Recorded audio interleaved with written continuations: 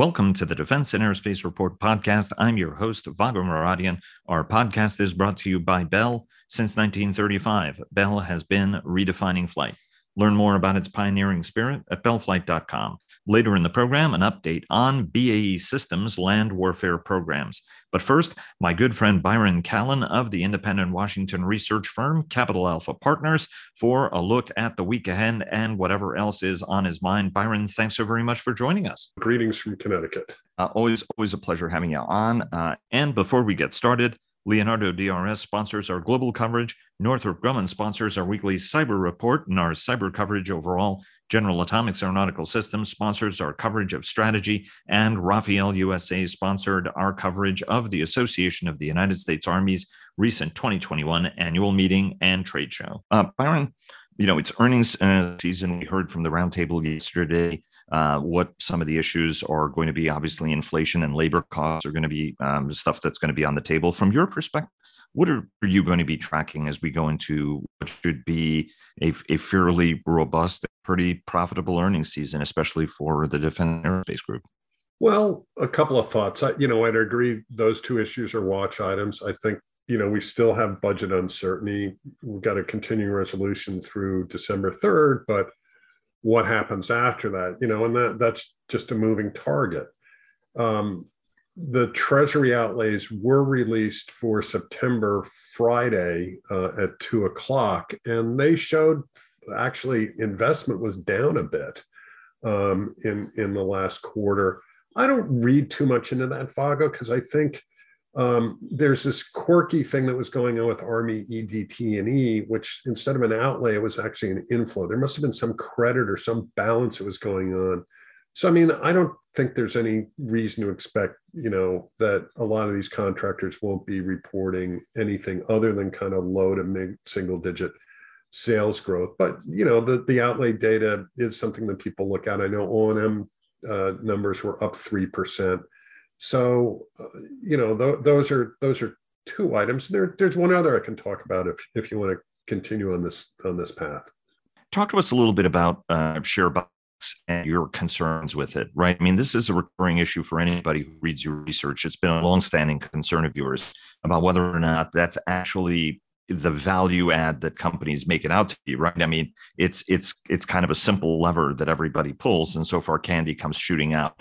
From your standpoint, what are the problems with this approach? Because you wrote about it in today's note again. Well, I get it. You're buying your share back to reduce the dilution that comes to earnings per share from executive compensation awards. And, there's a theory that, as an owner of a company, if someone's, the company's buying back stocks, it increases your relative stake in that company. But, at the same time, it's an opportunity cost. And, I grew up in an era, in the 1980s, 1990s, when people used to do kind of Dutch auctions or kind of one-time buybacks when they were signaling that basically they thought their stock was very depressed. Now, they're kind of habitual, without a lot of mind to value all the time. And, I point out, what I pointed out in the note is, I expect we will again see another pretty robust quarter for share buybacks by the large defense primes. But there's a lot of investment going on in areas that conceivably these companies could also be participating in. They're not. I pointed out that if you look at the number of space SPACs, that's a vehicle for basically space startups to raise capital. Right, the special purpose acquisition companies that become all rage now across virtually every market segment. I guess the former President Trump also just did a SPAC in order to raise money for his media empire. Yeah, well, those, I think in 2021, you've had over $4.2 billion raised in these space SPACs, and these are markets that in some ways, will directly compete and maybe complement some of the stuff that the large defense contractors are doing.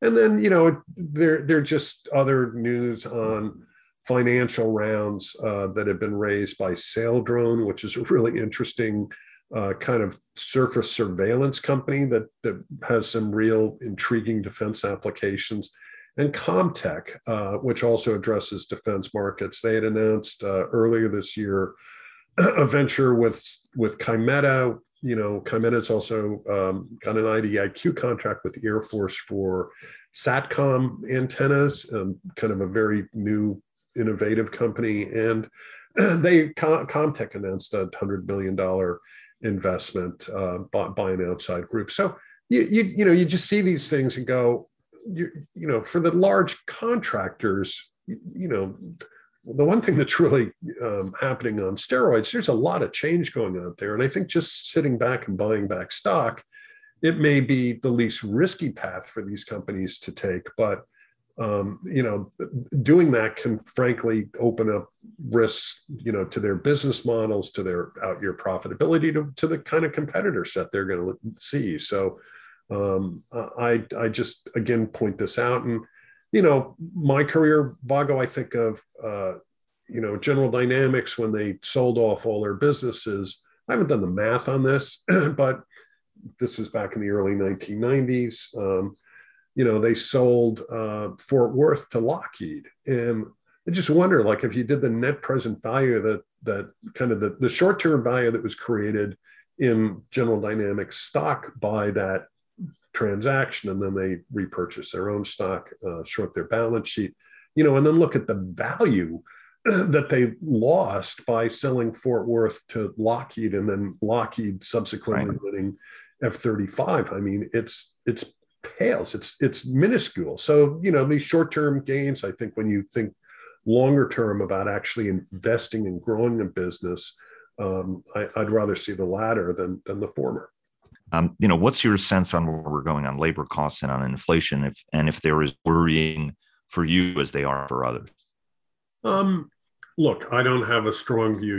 It's just really kind of a temporary manifestation as a result of the global pandemic that's still going on. I mean, you hear all these crazy stories about, real problems even in getting shipping containers. So, you can see that from time to time. If you try and buy anything new these days, there may be a wait, a very long wait. Everything from, cell phones to furniture to, parts that go into defense kit. Will it sort itself out? I think it will. Now, the labor stuff, I think, is actually more interesting, because it really is, to me, kind of a reset in labor costs, really up and down the scale. And so I get it. Like, for investors, there can be operating profit margin pressure. If wages are going up, profits will probably suffer as a result of that. But ultimately, that money is going to get spent somewhere. It's not going to be buried in the backyard in a mayonnaise jar. So you would think that wages going up would actually be a healthy sign for the economy, and as well ultimately for tax revenues. So I don't see that as kind of an evil or a big problem, that everybody should be quaking their boots over. Walk us through your joint all-domain command and control analogy, your JADC2 analogy, I should say. L3Harris sponsors our JADC2 coverage. But what was the home appliance JADC2 analogy you made in your note? I thought it was... it was on my mind because I recently listened to someone talk about, JADC2 in defense, and, why is this such a difficult problem for defense? And that person pointed out that, well, it's because defense keeps things around for a long time. They're systems that are more than 20 years old. They were fielded at a time when there wasn't an internet. And you were talking about shortages. My wife and I made the decision back in August that we have an older electric oven. We better replace it just in case it decides to die around the holiday season. So we place an order for one. And of course, all these appliances now are network enabled, you tie into the Wi-Fi system in your home. And it just kind of struck me that, there's an analogy with the Department of Defense that, hey, if I suddenly wanted to link everything in my home so it was all on the same network and platform, and if I was away and wanted to turn on the coffee maker, turn the heat up, make sure that the bath temperature is the right level and start dinner, I'd have to link all those appliances on a common network, on a common platform. And maybe there's someone out there who sells those types of modules, and you could certainly find the network backbone to do that. But there'd be a cost to that. And as I said, some of these systems are probably not even meant or designed Right. to transmit the data that they gather and accept the commands that are inputted to them. So I think, there's an analogy there. It's a pretty loose and stupid one in some ways, but I've got to believe that defense is not the only sector that is confronting this problem. You think about utilities, the energy sector. I heard an analogy on a factory that was running on old Plessey processors. And, so like a lot of things in defense, I would hope that, as much as DoD leadership is absolutely embraced JADC2 as a path to sustained military advantage, that they really do look at what are some of the other approaches that commercial sectors have taken, recognizing absolutely that no one's going to be trying to bomb your use electronic warfare to jam your network and take out your nodes with kinetic action. But there probably are some technologies and concepts that could be applicable to defense. I think that the Chinese and Russians would take a great interest, depending on if they could get into the right home through those conduits. I see the yin and yang of this. On the one hand, right, commercial world is interconnecting, or that's very attractive for some folks at DoD to try to execute this through non-traditional suppliers. I can also see this from the standpoint of traditional suppliers who get very worried competitively when the customer stops talking as much about security as it does about connectivity.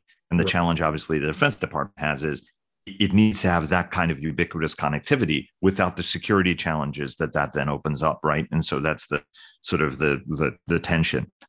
Let's quickly walk through the week ahead and what you're tracking. What's on your agenda? What should the audience be paying attention to? Look, there are a couple of things that I think, the usual round of hearings. Senate Armed Services holds a hearing on Afghanistan and kind of the broader security issues in South and Central Asia on Tuesday. There's a House Appropriations Committee on the DoD workforce, and then there's a House Armed Services Committee on depot modernization. Those happen on Tuesday and Thursday, respectively. The Mitchell Institute is going to release a report on and hold an event on the future fighter roadmap for the Air Force. So I always look forward to the very fine work that they do.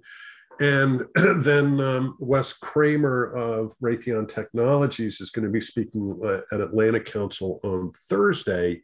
He's going to be talking about kind of digital design engineering at Raytheon, and I think kind of how that's changing the way they do business. And that's another important theme for defense, because these companies adopting these, the Textron certainly has talked about this a lot, but I think it's it's a way to reduce costs. It's a way to update these platforms a lot faster and make design changes. And it really, it's good to see the defense sector embrace this as a way to do things better.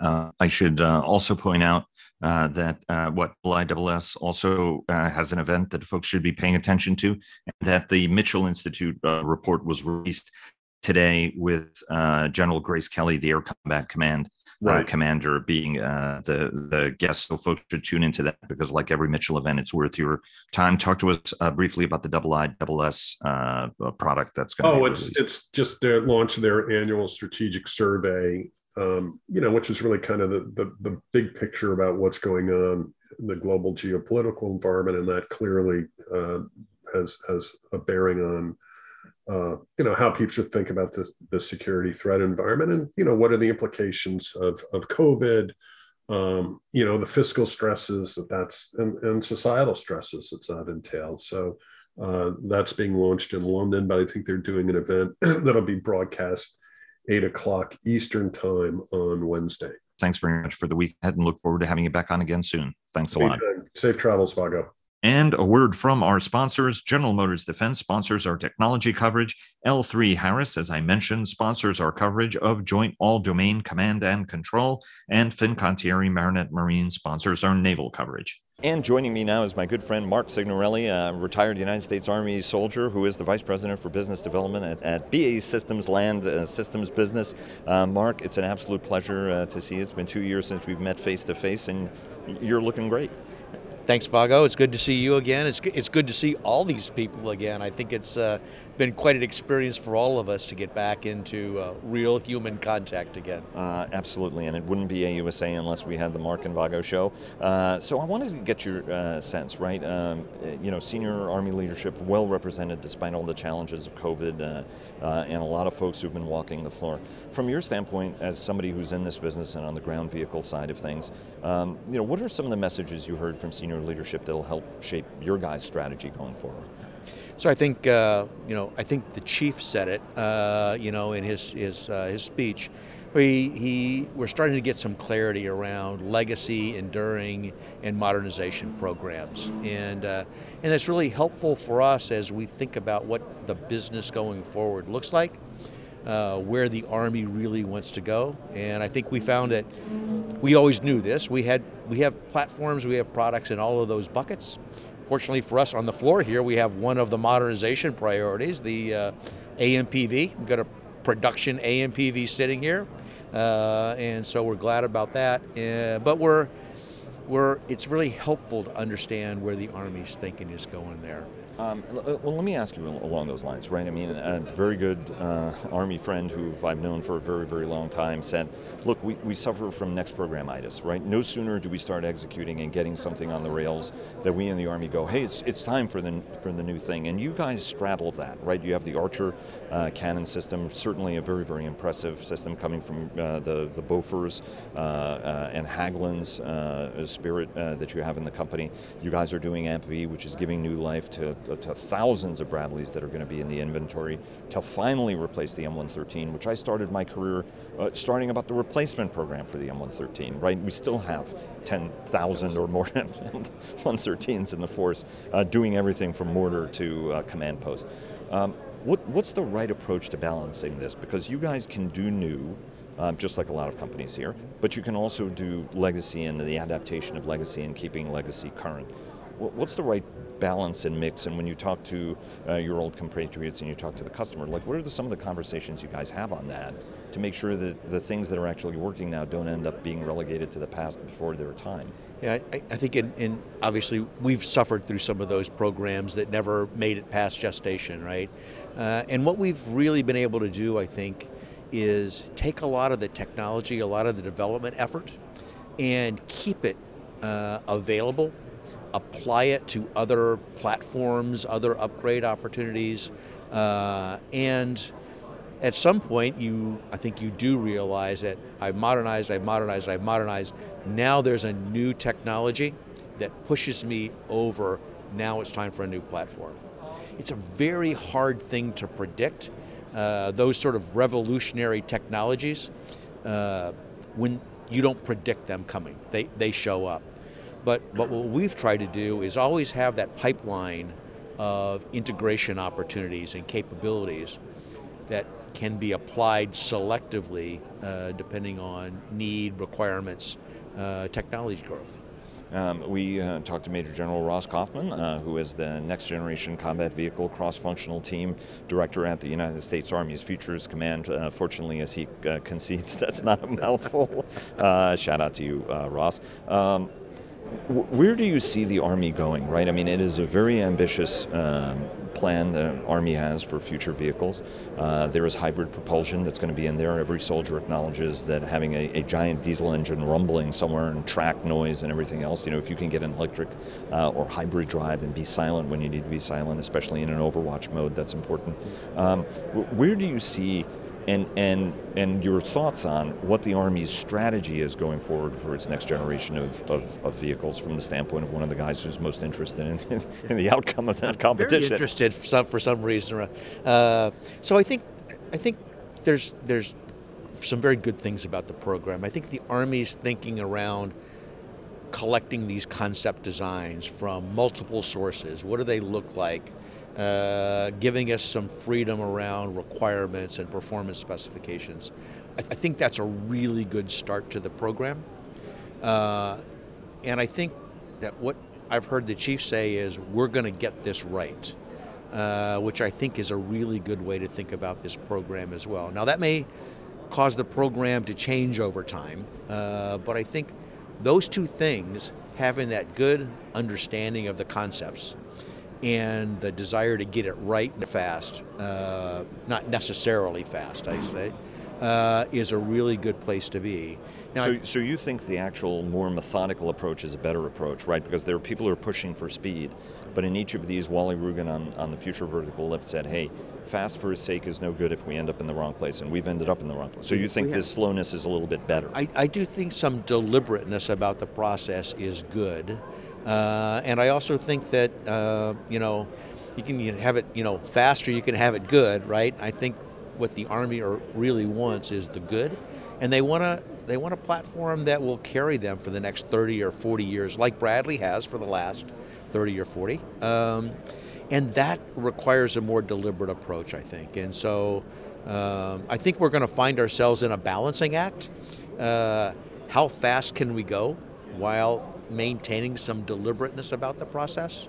But that tension's a little bit healthy, right? It pushes us all. And so I think we're going to see the program evolve. We're excited about it, and a lot of the kind of technologies that we've been maturing are starting to be really applicable to that kind of platform.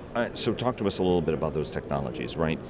There is a sense that hybrid is going to be very important for this. As a company, you guys were more focused on hybrid before other people in the armored vehicle business were. Obviously, BAE Systems does buses and things like that on the commercial side of the business.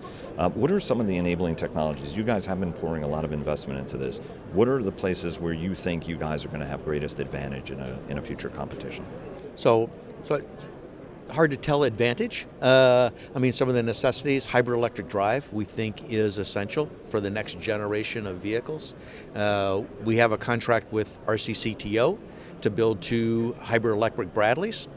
And the approach that we've taken with General Thurgood and his team are to take the most constrained environment we have, Bradley, put hybrid electric drive in there, but build that in such a way so that it is easily scalable to a variety of platforms. AMPV, M109A7, OMFV, and so we see that as a basic enabling technology, both for the mobility and performance, but also the ability to power a very electrically hungry set of sensors and weapons on the platform. So that's one. I think the other thing is sensor technology. We're looking for multi-mission kind of sensors that we can take the sensor data and parse it to different sorts of needs on the vehicle, whether it's missile warning, situational awareness, a whole host of things that can be there. The other one is active protection. We cannot out-armor the threats. And so how do we integrate that layered protection concept that we started to talk about back in FCS days, talk about technology that we're bringing forward? You raise a very, very interesting point, because if you look at the Army's modernization challenge, it's multiple armies, right? I mean, the Air Force and the Navy equipment set, it can be used against Russia easily, it can be used against China, it can be used in any high-intensity conflict, and everybody doesn't understand, there's really no peculiarity in that. Whereas in the Army's case, the equipment set, for example, you need in Europe is a different equipment set that you might be needing in the Pacific, a different equipment set as we saw in Iraq and Afghanistan. From your sense, how's the Army thinking about that? What is it communicating to you guys? Because vehicles of one size and flavor may not really be the right approach depending on who you talk to, given the kind of challenges that the United States Army has to face, for example, heavy armor over in Europe, but then a much more island-hopping, agile campaign, for example, in the Pacific? Well, I think we see the Army executing that multiple environment kind of strategy. We all focus on OMFV, the heavy brigade combat team sort of stuff. MPF, Mobile Protected Fires, is a new concept for light forces. And so we're in the middle of that as well. So they're thinking about how do we enable those lighter forces, those more and more mobile forces, provide them the kind of lethality that they need to be successful. And then the Army's recently published their Arctic strategy, right? And so we're working on the cold weather all-terrain vehicle, CATV, as an enabler for those Arctic kind of operations. So I think what we're seeing is the Army understands that there are these different operational environments. Now, all of that constrained by the budget, but they do understand that, and I think we're trying to help them figure out how to address all of those different environments. Let me ask you two last questions, because you've got a hook and you've got your next meeting you've got to go to. One, what do you sense as the budget environment? On the one hand, Army leadership is telling us it's going to be leaner. If you listen to some folks on the Hill, it's like, hey, we've got your back. We're going to plus you up. I think prudence is always the better part of valor. But where do you think the land vehicle budget and the Army budget overall is going to be going? So my crystal ball is cloudy, and I lost my Karnak hat. But at least you've got a good set of hair, though. You got that going for you. I think we are thinking about flat budgets, no real growth, and trying to understand what that does to our portfolio of products, what it does to the Army, and how they think about modernization, and how they prioritize programs. I think we're trying to be as optimistic as we can, but also realistic that the kind of growth that we had seen in the last several years is not likely to endure in the near to midterm. So. And let me ask you, there is a lot of cannon artillery on this floor for any Red Leg. It's a pretty exciting time. Obviously, Hanwha's got the K9. We've got the Rheinmetall gun here. We've got Elbit displaying one. The Rheinmetall is truck-mounted. Elbit is truck-mounted. And you guys have the Bofors, Hägglunds, Archer here. What do you think gives what you're showing here the advantage? Well, for one thing, it's fielded and in service. So it's a mature product. It's flexible. We're showing it here on the Volvo hauler chassis. We've also integrated it onto a MAN truck. We're talking to other vehicle providers about potential integration. But it really sort of embodies that next generation of long-range fires, long-range cannon fires. Very mobile, not across all terrain, but you don't always need that. Shoot and scoot, fully automated, well-protected soldiers, automated resupply. And those are all capabilities that you can go to Sweden and see. In fact, we have real Swedish soldiers here manning the vehicle, telling their stories. And so I think there's some real assurance that you can do these kind of things and really achieve that.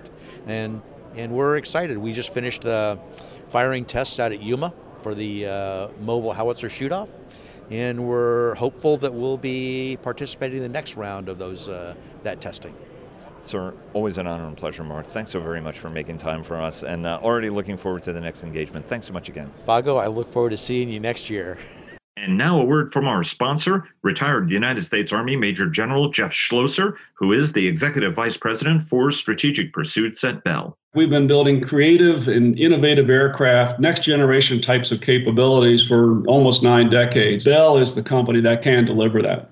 Thanks very much, sir, and thanks to all of you for listening. Please follow our daily podcasts and visit the Defense and Aerospace Report website to subscribe to our weekly newsletter. Follow us on Twitter, like us on Facebook at Defense and Aerospace Report, and check us out on LinkedIn. And stay tuned for our weekly cyber report sponsored by Northrop Grumman. Thanks again to Bell for their generous sponsorship, and we'll see you again tomorrow.